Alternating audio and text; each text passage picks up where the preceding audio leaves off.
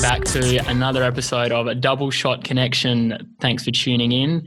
If you haven't followed us on Instagram, please go and follow us there at Double Shot Connect. And we have still got time remaining on the competition. We do. Please enter that one. What you have to do there is tag 3 friends and like the page and follow us. And yeah, we're back at it this week. We've decided we did really well in the first week having young Nathan Sloan on the podcast. So we've upgraded, would you say? Oh, I would say a significant upgrade for sure. And I'm sure he's a lot cleaner than Nathan. We've got a very exciting guest. He is class of 2010 Rossmoreland Senior High School, second best looking guy in the year. Oh, first best being me? No, first best being Rick Wallace. I think you're about 8th down on the list. And I think with a lot of pleasure from Nath Varm here today, do you want to introduce our next guest? Yeah, and look, I think I can speak on behalf of us. We've been absolutely excited to have this guest on. His name is Joshua Cable. Firstly, he's the designer of our logo. So if you wondered where we've got it from, Josh is the man. And he is a videographer, a cinematographer, a multi-award winning individual. And let me just name a few. So his first documentary or short documentary in 2015, 72, global winner of the 2015 Sony Professional Film Competition. 2017, his short documentary, Lenny the Lion. Next Gen Film Festival, Best Doco and People's Choice Award. And most recently, 2019, Collingwood From the Inside Out. Melbourne International Film Festival, winner of the Sport Australia Media Award. Did I get them all right, Josh? Yeah, and bloody hell, you've really set me up to fail here because that I don't know if I can live up to the hype of that introduction. So, mate, I appreciate it. On. Yeah, we've got you on. So we definitely think you could exceed those expectations. So, mate, you're the second ever guest on Double Shot Connection. How does it feel? Yeah, it does feel good. It's a real privilege. As you know, I'm a big fan of the podcast. I've listened to every single episode so far. And I did listen to the previous guest. I actually thought he was pretty good, Nathan Sloan. So good job to him. And I'm actually feeling a bit nervous that hopefully I can sort of live up to this hype that you've now put on me. Oh, mate, as I said, I'm sure you will. And thanks for making the time to come on. I know there's a bit of a time difference between Perth and Melbourne, but we've made it work. So thanks for coming on. And mate, as you said, you've listened to all the podcasts. So firstly, thank you for doing that. No worries. So you would have noticed our very first question that we asked Nathan Sloan was, what is your Double Shot Connect moment? And just for anyone who didn't listen to that episode, to give them a bit of context, Double Shot Connect moment basically means what is a life-changing moment for you? So with that said, Josh, what is your Double Shot Connect moment? Yeah, luckily I've had a bit of time to think about this. I think Sloaney was put on the spot a bit when he got asked about it, but luckily, Nate, you gave me a bit of a heads up. So I've been thinking about this one, and I don't know if I've got an exact moment in time, but in terms of a life-changing moment, I sort of was thinking a few years ago when I actually made the move from Perth to Melbourne. So this was at the start of 2016, and I'd moved over to Melbourne to start a new job at the Collingwood Footy Club, shooting and editing video for them. And I think it wasn't sort of like a snap sort of moment, but ever since that point, and definitely early on, it sort of changed a lot of my perspective on things, especially around my appreciation for what I had back in Perth and how I sort of almost took that for granted a bit, you know, being in Perth, having my family there, all my close friends, and then all of a sudden I made this move over to Melbourne, and I was, you know, I had this cool job, but was all of a sudden, you know, and that was my first time moving out of home as well, and then I was just like all by myself, although, you know, my my now wife was with me, and luckily she was, otherwise I would have been in a lot more trouble than I was, but she helped me a lot. But yeah, it just really sort of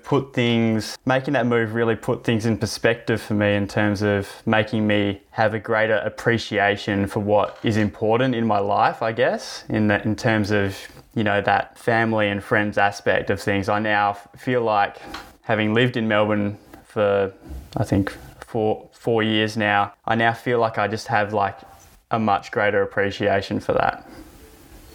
Yeah, mate, that's awesome, man. I can still remember before you even got the gig, I don't know if you remember, but we were sitting at Low Key Cafe in Riverton and we're having a coffee. And I remember you told me the news. I was like, wow, like how much of an amazing opportunity is this going to be? Like, I mean, I'm sure you knew it at the time, but I felt it for you. I was like, this is going to be life-changing for him. He has to move to a new destination, you know. As you said, luckily for you, it was your wife was, or your then partner, but now wife was with you. So that helped things go more seamlessly. But I mean, and then looking on it now, like how much you've achieved in that lifetime, mate, you've done so well. And I can definitely imagine. And you know, funnily enough, you probably think I was following you, mate. Do you remember I actually was in Melbourne only, what was it? Couple weeks later, what was I there for? I can't remember, but I remember I saw your first house, like just sort of, and you were just sort of. Yeah, that's right. Yeah, I forgot about it. Yeah, you were just sort of moving in and sort of saw your new house. So I guess sort of tell us how you felt going in there with just your partner at the time and going into a new environment. How did you feel going into the unknown? Yeah, well, it all kind of happened so quickly that I didn't really have time to stop and sort of think about how big of a thing it actually was.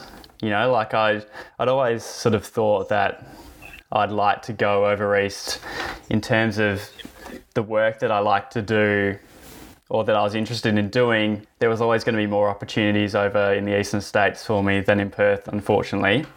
So I was also always sort of open to that idea, and then the job opportunity came up. I applied for it, was going through this application process, and then like when I got it, they were like, you know, how quickly can you get over here sort of thing. So it was like really quick, sort of got the job, started immediately planning this trip over to Melbourne, flew over to Melbourne without having like a rental property or anything actually in place yet. So we were just in an Airbnb, and luckily my partner Bron was a lifesaver in like organising everything in terms of getting me actually able to be like living over in Melbourne whilst I just went straight into this new job. And I think it was like I actually remember the first night of being in Melbourne is when it really like hit home what I'm doing. Because like all the way up to then, you know, you're always sort of looking to like, oh yeah, I'm going over here, starting this new job. And whilst I was still over in Perth, like you're still in that comfort zone of being in Perth. And then like the first night of being in Melbourne is like when it hit me, because then I was actually over there away from everyone, and I was like, holy shit, like now I'm here by myself. Like you sort of start to question, have I done the right thing? Like, is this the right move and all that sort of stuff. So it wasn't really until then where I was sort of able to actually process that properly. I know Nath last year was your groomsman at your wedding, and it's one of his proudest moments, and he speaks of it very fondly. Was I a good groomsman? Yeah, you were. And I know that in that one of the previous episodes of this podcast, you did mention your role in organising the haircuts, I think. So. Yeah, that's right. How did he go in that? Yeah, he did. Like, obviously, you're looking to delegate your groomsmen to different roles, and you look at what Nate would be good at in a specialist role, and it's organising haircuts. I just knew he was going to nail that. So, well done, mate. You delegated very well. You've spoken very highly of your partner throughout the podcast, and you've spoken about how she's helped you settled in. I guess a question there is how does it feel being married?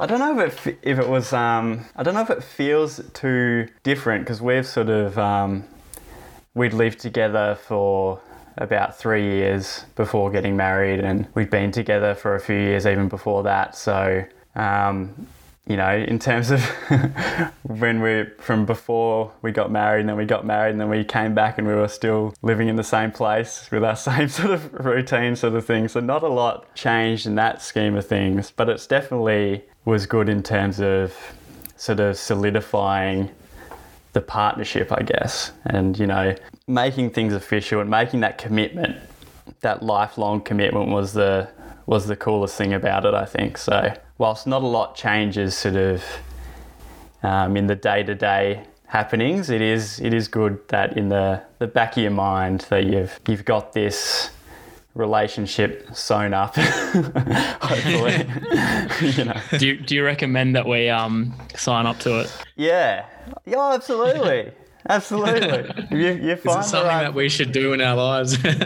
Yeah, I think, you know, it's all about. I don't want to sound like a person who's giving relationship advice, but you talk. Yeah, well, but the bombs need some. Keep going. No, but I think it's, you know, once you find the right person and you get to a certain point in your life, I think some people probably put it off for a bit too long for I'm not sure what reason.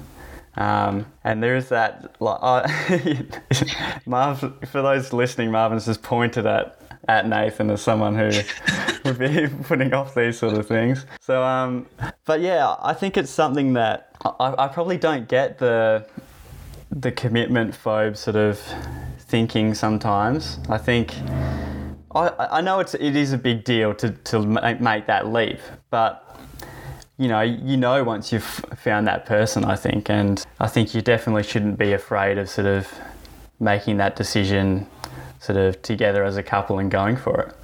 Oh, mate, definitely agree there. And for all the young roosters out there needing solid relationship advice, I suggest you tune into this section of the podcast for sure. So just to give a bit of context to everyone, Josh, I've known you since year 4. I've seen your relationship flourish. I've attended your wedding. I've also had the privilege of seeing your career flourish as well. So why not start from the very start? The first award-winning documentary, 2015. It was called 72.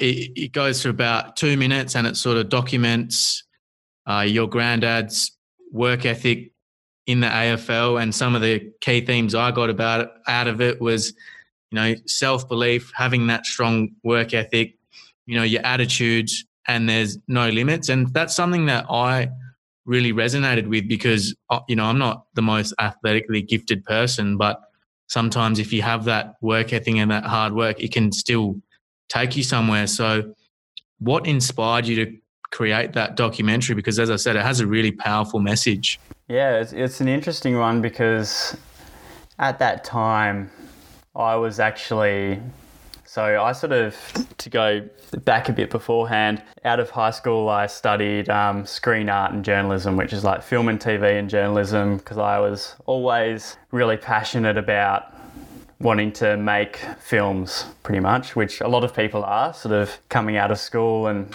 they want to give it a crack, which is great. The thing is, I was probably a bit lazy in that course and sort of thought that, you know, by just doing this university course, this will be enough to sort of get me through, and sort of just went through it, made a lot of, I considered myself with all the projects that I worked on throughout that pretty ordinary. Like I actually struggled a lot to sort of live up to the standards that I wanted to produce. So it was pretty hard coming out the end of that degree sort of, and I just knew coming to the end of it that there was no work for me to go into straight out of this. You know, people in that industry are looking for, if you want to work in film and TV, the people that are hiring you want to know that you've worked in film and TV. They don't want a piece of paper that shows that you've studied a degree or whatever. So, and I didn't put in that work whilst I was doing my degree in terms of getting the practical experience. So I really finished my course without the practical experience I needed.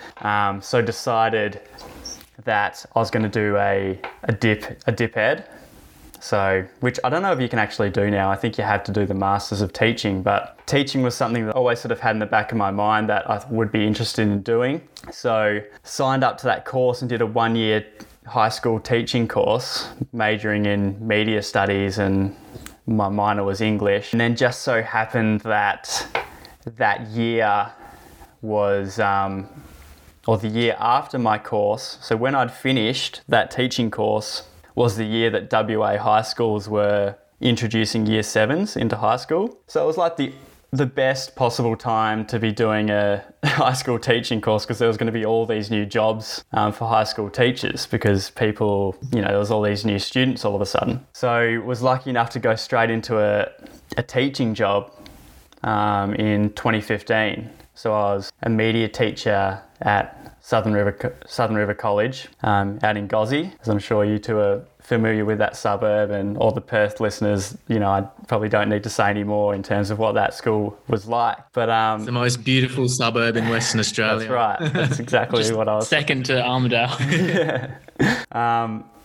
So, yeah, started as a full-time teacher. To be honest, felt pretty sort of out of my depth. Like I would have only been like 22, I think. And I was like, teaching up to year 11. Those kids aren't that much younger than me. And so was sort of thrown in the deep end in that sense, and it found it really challenging. It's also given me a lot of respect for teachers. Now that I've done that, I reckon it's the hardest job that I've ever done so far, and probably will be the hardest job I've ever done in my life. And then so I got sort of through that year, and the longer it went on that year, I was sort of thinking, man, I don't know if I want to keep doing this. I would sort of just see a lot of high school teachers who've been doing it for 20 to 30 years.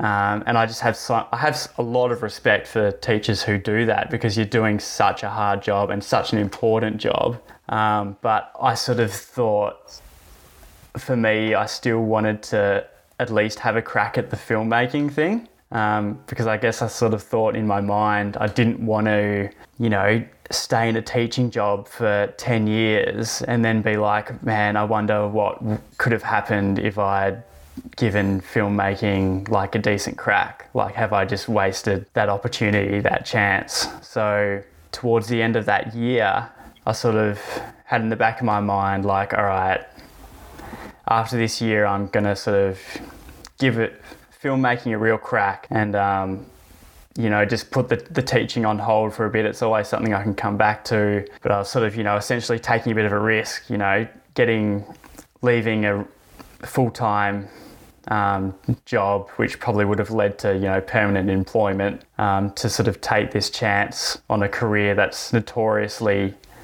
difficult to actually make into a full-time job.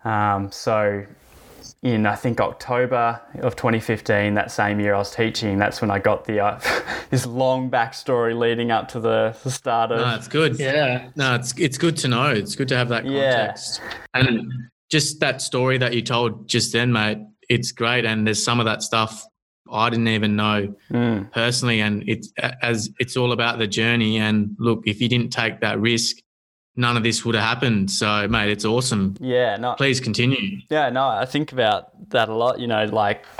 I think, I guess to keep following on, it was October of that year, and I sort of saw that this competition... At the same time as teaching, I was still shooting a bit of stuff. I was just shooting weddings and stuff on the weekend. I had a business with a uni friend of mine, and got to the end of that year and I thought, all right, I saw this competition pop up through Sony, and it was like a worldwide sort of competition where you make a short 2-minute documentary And then there would be a finalist from each sort of region. So one from Australia, one from Europe, one from, different sort of countries. And then there would also be a global prize of which you would win a camera, which had just come out at the time. So I thought... Was it the A7S Mark II? Nah, the Mark II was not out then. This is way back. Oh, mate, I was testing my memory there, but close? It might have... Actually, you might be right. But but don't tell him that. Don't tell him that. But that might have been like the finalist prize, and then the top prize was a Sony FS5 camera for all the camera nerds out there. But I just remember you winning a camera. Yeah. So you skipped ahead in the story, but I've already announced that you're award winning. Yeah, that's true. But so saw this competition, thought, I'm going to give this a crack. Like, what have I got to lose? Like, you make a film, put it out into the world. If it doesn't win, so what? You still made a film, right? So I thought my granddad had a story that fitted nicely into the brief of the competition. So, if he was a footballer back in the 60s and 70s, and he's still like a super competitive, driven person today, and back then was at the age of 72, which was the title of the film. So shot that, entered it, and sort of had high hopes, but really I was like, this is a worldwide competition. There's going to be some amazing stuff done by other people. Like, didn't really consider myself a chance. And then I remember the winner was being announced via like this live webinar thing, because it was something that was, all countries around the world sort of thing. So tuned in, and my wife Bron was sitting next to me sort of watching, and it was just sort of like, I'm the sort of person who likes to really get my hopes down, when it comes to these sort of things. So you're always going to walk away that way sort of thinking, I didn't expect to win it anyway. So I was really, just... No expectations. No expectations at all.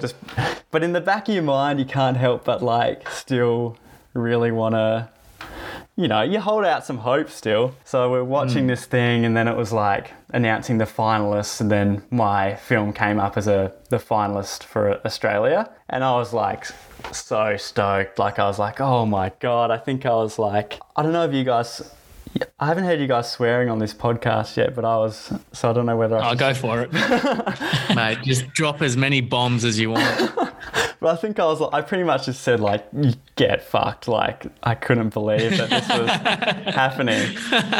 Like, and it was so weird because it's not like you're at like an awards ceremony. So you can actually go like a bit crazy. Like, I was just in my own house. So I like got up out of my seat, and I was like walking around like, holy shit. Because it was like amazing. And then they announced from those finalists who like the main winner was. And then I won that as well. And it was like, I just couldn't believe it. Like, it was a really amazing feeling. More swearing, just walking around the house. Like, it's crazy. Yeah, like it was actually one of the best feelings of my life, probably. But and that's what sort of from then on sort of gave me that kick up the arse and bit of extra motivation to sort of, really go for that dream and sort of want to pursue that career properly. So yeah, that was the starting point, I guess. Yeah, definitely. And I watched 72 the other night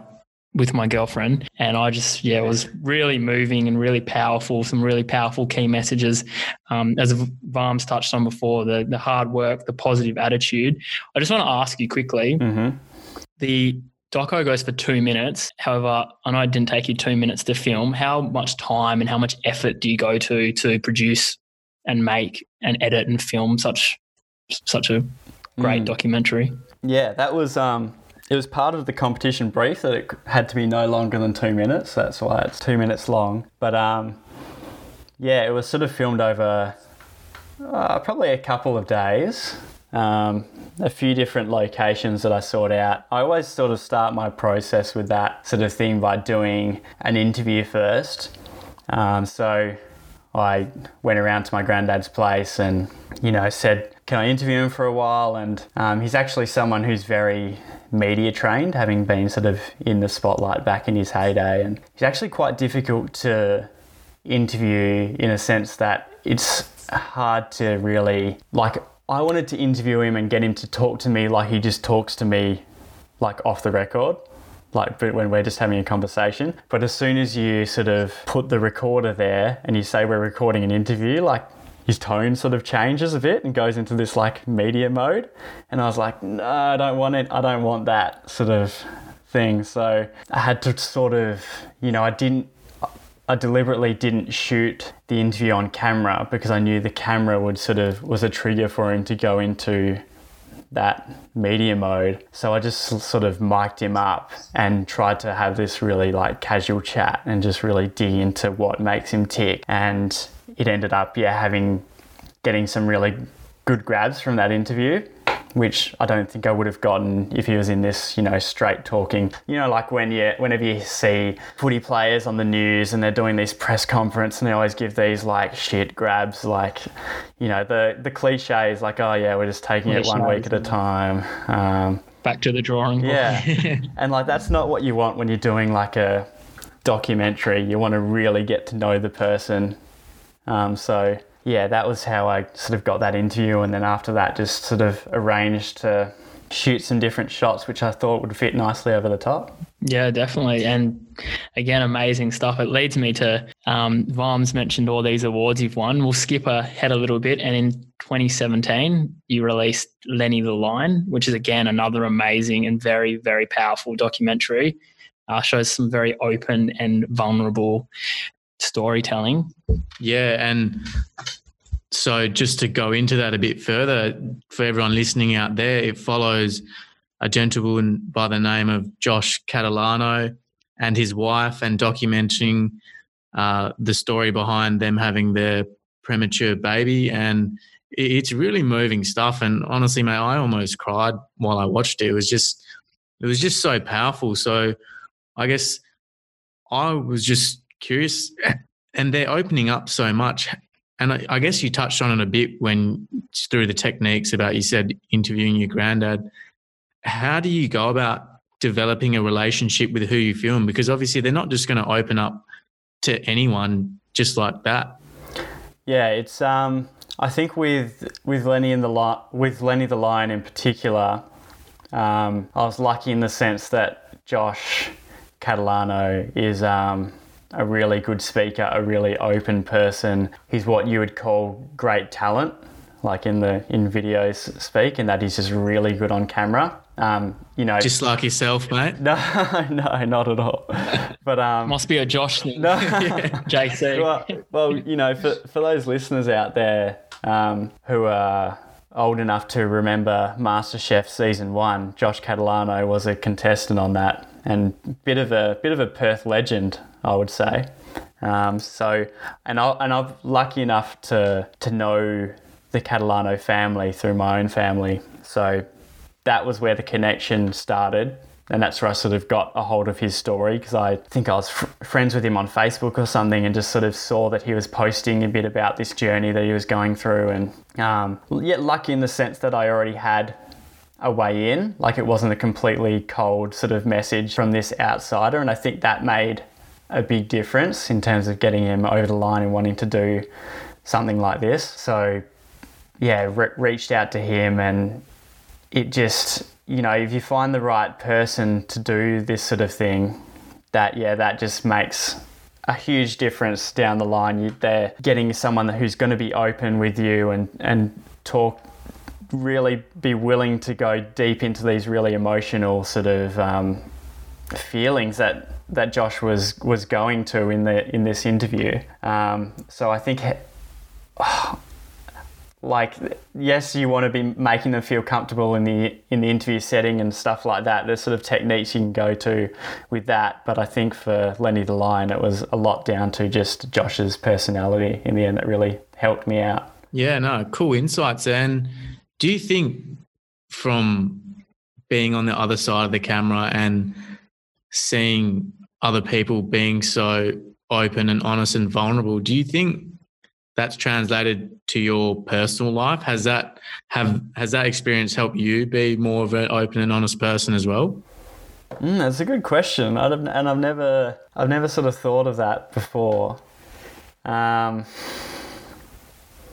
not sure. I think a lot of the time filmmakers can be very, like, we get really focused on our work, and sometimes that actually leads to the opposite sort of thing, where you get so drawn into what you're working on that you actually forget a bit about yourself and your relationships with other people.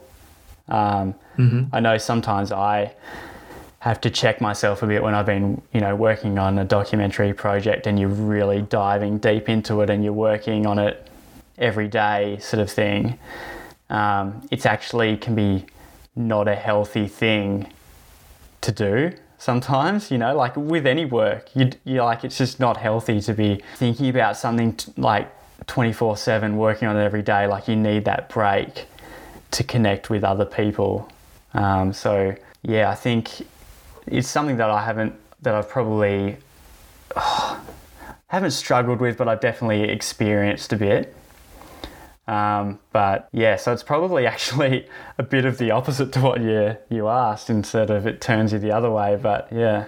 Okay, yeah, that's really interesting, and I guess, mate, that's a perfect segue for me. Thanks for doing my job. That's all right. But going into your next documentary, the Collingwood Inside Out, mate, you're really capturing raw and honest moments there.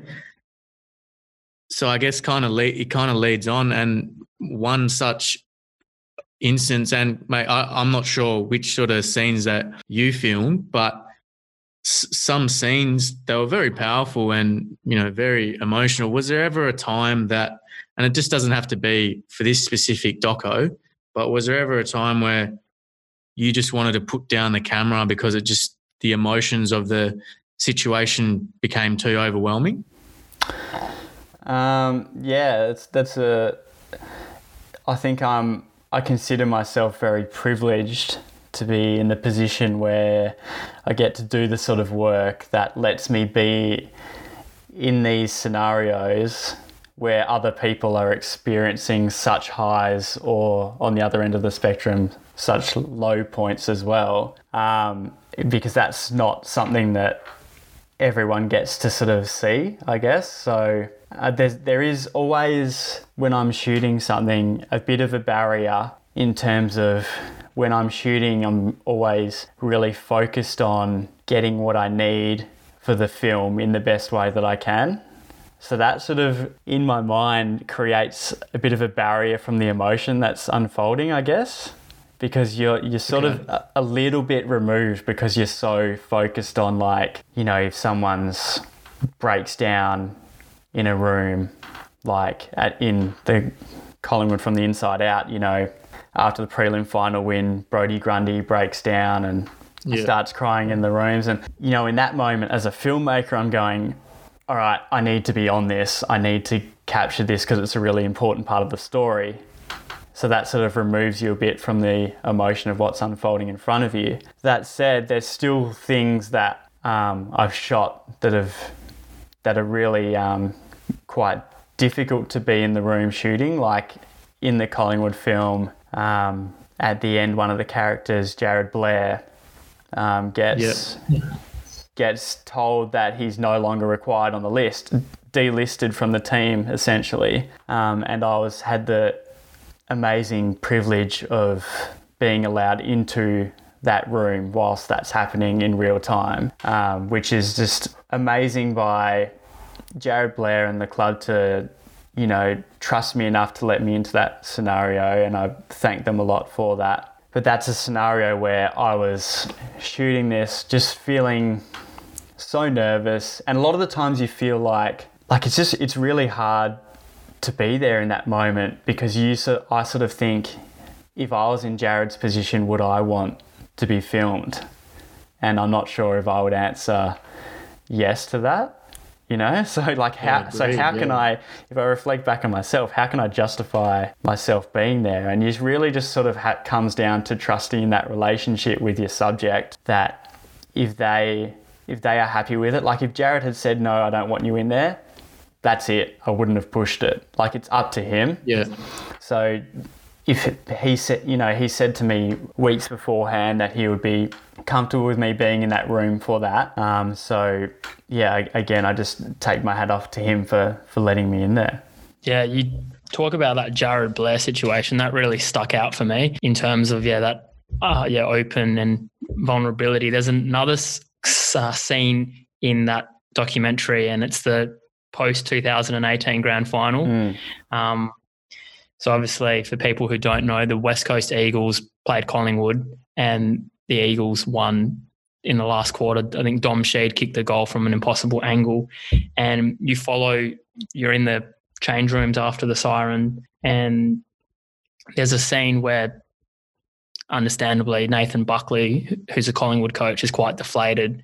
And I think throughout the documentary, there's not too much swearing, but in that scene, he's just, he talks about how he's proud of his players, but he's very upset, and visibly, you can see that. How did that feel? And also, were you scared, that Nathan Buckley was going to give you a spray and be like, mate, stop filming me? Yeah, that's a good one. I think, filming that was significant, and I knew it was significant at the time that I was shooting, because at that point, that was at the end of the season, and I'd been, I'd worked at this club for a couple years prior, and then in that year I was freelancing, but shooting this documentary on the club. And in all my time, I'd never seen Nathan Buckley that raw, in terms of the emotion that he was showing. So that immediately, seeing this guy who to just be like solid as a rock, like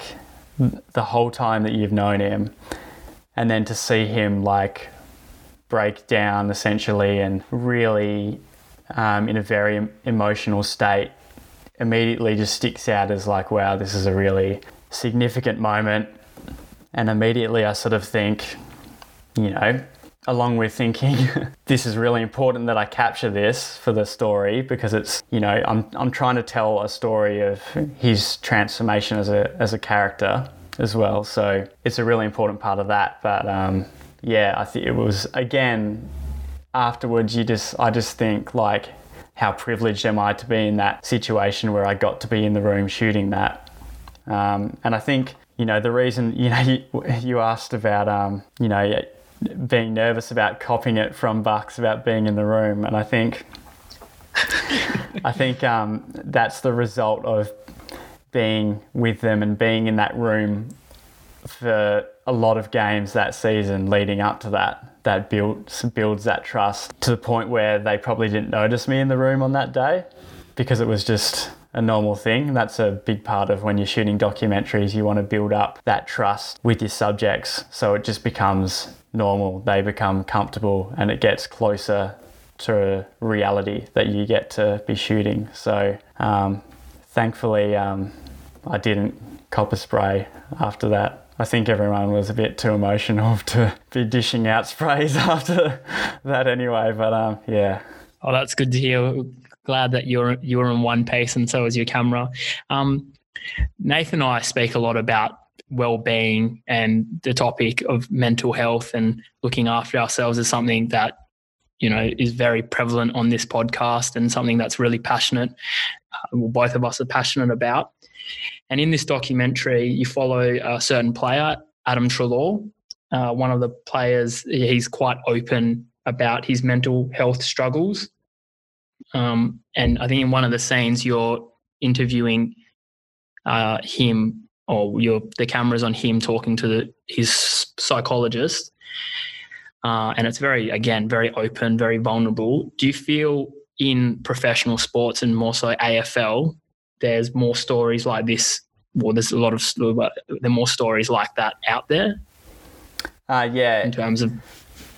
I think especially at the moment, it's something that I think when you think about the history of the game, the way that mental health is spoken about and treated nowadays is probably one of the biggest shifts in the sport since sort of, 20, 30 years ago to now. That sort of awareness of mental health has probably changed the most in that period of time. I think, we traditionally think of footy clubs as being these hyper masculine environments where you don't want to be considered soft. There's like this blokey attitude all the time, and people speaking up about their mental health it's like people didn't actually feel comfortable enough to even raise it at all. So people just bottled this stuff up in the past. I remember speaking to my granddad about this, who he played in the 60s and 70s, and he said if someone was going to see the Psych back then, they would be considered soft. Like, that's the blunt reality of it, of the way people thought of mental health back then, which is really sad. And it's probably, I just cannot think of the amount of pain and suffering that would have actually caused back then. But so it's definitely improved a lot now. And I think we sort of get to see that in Adam's story, in that he's a person who is suffering from anxiety. And I hate to think that if he was a player 20 years ago, how things could have ended up for him, because I seriously, in this story that we're telling in 2018, Adam speaks up. It takes a while for him to speak up about what he's going through, but he eventually, speaks to his partner, Kim, his partner, and Adam, then decide, they're going to let the club know. Nick Maxwell at the club, who's a great person, and especially in dealing with this sort of thing, he recommends Adam to see a psych, and then they go and see Jackie Lauder, who does a lot of work with the Melbourne Storm, and also she's very experienced in sports psychology, goes to see her and starts putting in place some techniques to sort of allow himself to not overcome, because it's always going to, I think, be there, but sort of just manage what he was going through. And the result of that is he plays in the grand final that year. He's able to return to play, and even, now he's still playing AFL footy and probably still managing those issues, but because he felt comfortable enough to speak up about it, and because the club supported him and his teammates supported him, he is able to move through that. Whereas in the past, the thinking and the facilities and the support wasn't there. So it's changed, so much. Yeah, no, definitely, mate. And I think not just in your Collingwood doco, but all your documentaries that you've produced, they've all got just really powerful messages. I think there's something in it for everyone. There is something that you can resonate with, and that's something that I really like, is that you're sitting there and you're watching it, but sometimes you're just taken aback, I guess. You're like, wow, this is what people go through on a daily basis. It's not uncommon. And as you said, from 20 or 30, 40 years ago till now, it's great that people have a platform to speak about things that they're dealing with, and they can identify what they're going through and deal with it that way. So it's really awesome. So I guess we've talked about the documentaries that you've filmed. So what's next for Josh Cable? Do you see yourself going into film and TV and going, I guess, to put it a more fictional route, or do you prefer the more real life stories? I think a lot of people sort of get into the filmmaking because they want to be like a Hollywood director, like I sort of can remember going to the movies as a really young kid and just being like, I want to make that one day. So that's always like the drive, but I think the reality of that actually happening, like the odds are very slim of me being a Hollywood director, or anyone for that matter. So I've always sort of been, content with. I think I set a goal for myself a few years ago of like just being like, all right, I'll be happy if like I can make something that gets on TV. You know, because like I love TV, and I love anything from your Game of Thrones to your MasterChef, you know. So like I'm actually at a point where I would have been like proud of like I can actually make something that goes on TV, and now I've actually been lucky enough to, I guess, achieve that with my latest Collingwood doco. So now I'm sort of thinking, I guess, what's next in terms of setting goals, but yeah, I think it's the main goal at the moment is just to continue to make more things. It's hard once you start making documentaries to then get out of documentary, because, you know, if you want to get hired as a filmmaker directing fictional work, then you have to have made that previously. So I'd sort of had to, if I wanted to make that switch, I'd sort of had to go back a bit in order to go forwards. But I think, you know, I love documentaries. I love telling real stories, and I'd be perfectly happy continuing to be able to do that. Yeah, you filmed lots of, you know, really important and amazing people, and a lot of the themes in your documentaries have been positive attitude, no limits, self-belief. My co-host here, he definitely exudes all those when he thinks of his acting career.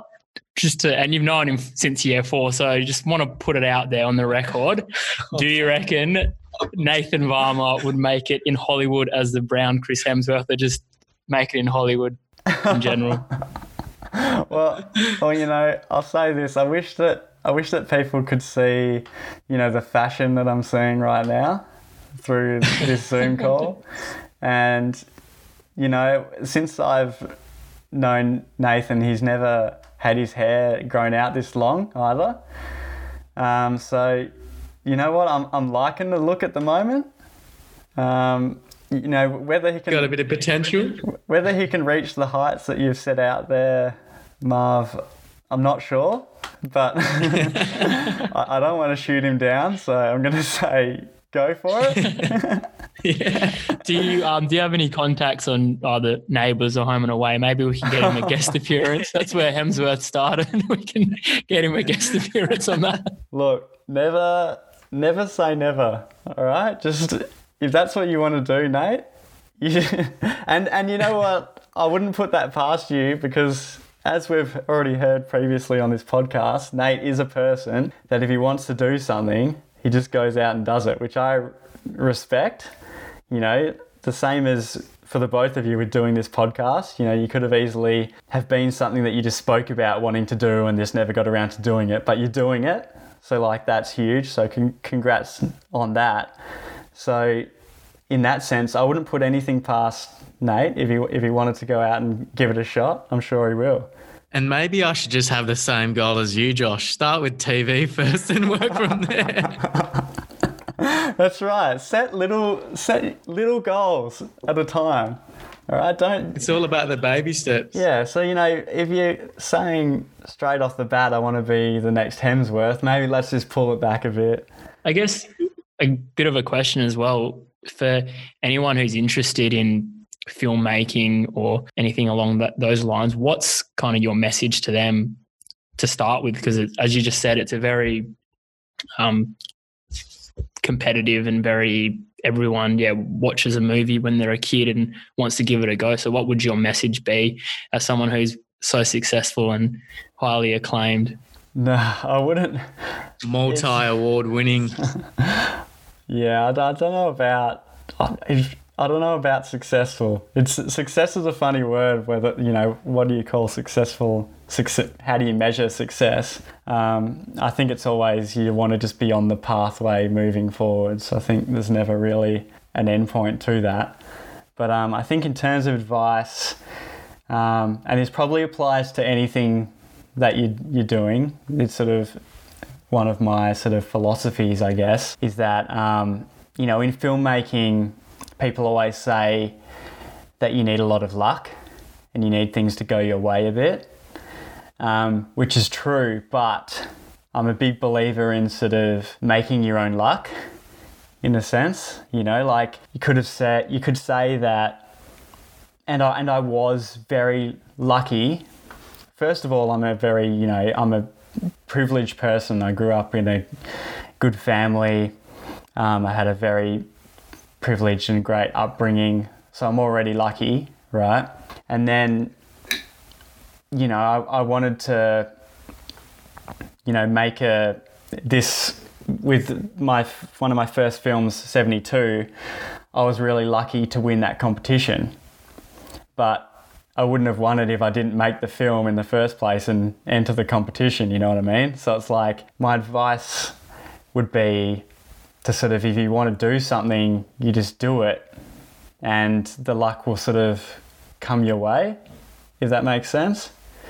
So I've always someone who, you know, because I guess going back to the teaching thing, I could have just stayed as a teacher and not taken that chance. But I sort of decided to put myself out there, take the risk, have a go, and then luck has come my way and sort of helped me along that path. But you don't get that luck without putting in the work and putting yourself out there and creating things. And I think one of the biggest things and best things you can do as a filmmaker is to just create work. If you want to make films, then make a film. Like, I made a 2-minute doc about my granddad. Like, admittedly, that is actually not that much set up work. I just went round to his house and interviewed him. Like, I think, like, going back to you guys as well, you could have spoken for ages about wanting to do a podcast and then just been like, oh no, like it's just too hard, sort of thing. But like, you've just done it, you know? Like, you decided you're going to take the punt and you're just going to do it. And I think that's the best thing that you can do. Yeah, definitely. And I guess you sort of touched on creating luck and things like that. But mate, can I just say, you're a very hardworking and ambitious person, and you got your break by winning those awards with 72. But it's not like you just stopped there. You use that as a way to keep going. So, you know, I tip my beanie off to you. Thank you. I appreciate that. You use that opportunity. You didn't just sit on your laurels and were like, oh, great, I won an award now, I'm stopping here. No, you didn't do that. You kept going and you reached greater heights, and mate, you moved into state as well. So I think if there's any young guys or girls out there, mate, it's a great story. And yeah, as you said, just go out there, put yourself out there, create what you want to create because you're passionate about it. It's the reason why you create in the first place, and see where that takes you. So I guess, Josh, it's been an absolute pleasure seeing your career flourish, and I honestly wish you all the best. I think you're going to go far. I personally think this is only just the beginning. The feeling, and I'm not just saying this because I'm your mate, but the feeling that I get when I watch your documentaries is just such, it's a different feeling. And I'm sure I'm not just the only person who gets those feelings when they watch what you produce. So all I can say, mate, is keep doing you, keep producing great content. And talking about great content, Josh, where can people find you? You can find me on Insta, I guess. I don't even know what my handle is, so this is a really bad plug. Maybe I think it's Josh Cable 28. Yeah, I think, yeah, you guys give me a little tag in the podcast share. We definitely will be. We'll be tagging you 10 times. Don't worry about that. And another trait we haven't really mentioned of yours, Josh, is extremely humble. Doesn't even know his own Instagram handle. That's how humble he is. But you are, and thank you very much for appearing.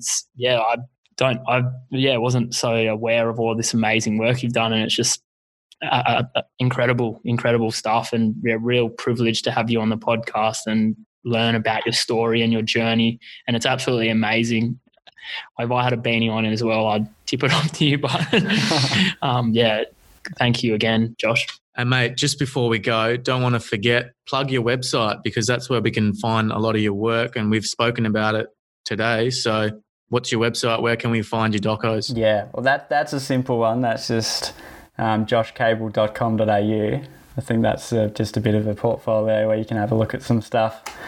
I believe the Collingwood doc may still be on iView. I should have checked this before I came on. This is bad. But so mate, yeah, go on. It's not on iView. I paid $4.99 to rent it on YouTube. Oh, thanks. $3.99 for standard definition, $4.99 for HD. So I hope you get some royalties from that, mate. Thanks for forking out, mate. I appreciate that. My pleasure. So, mate, thanks for coming on. I look forward to releasing this episode, and keep doing you, and we'll have you on again soon, mate. Thank you. No, thanks, guys. I appreciate it.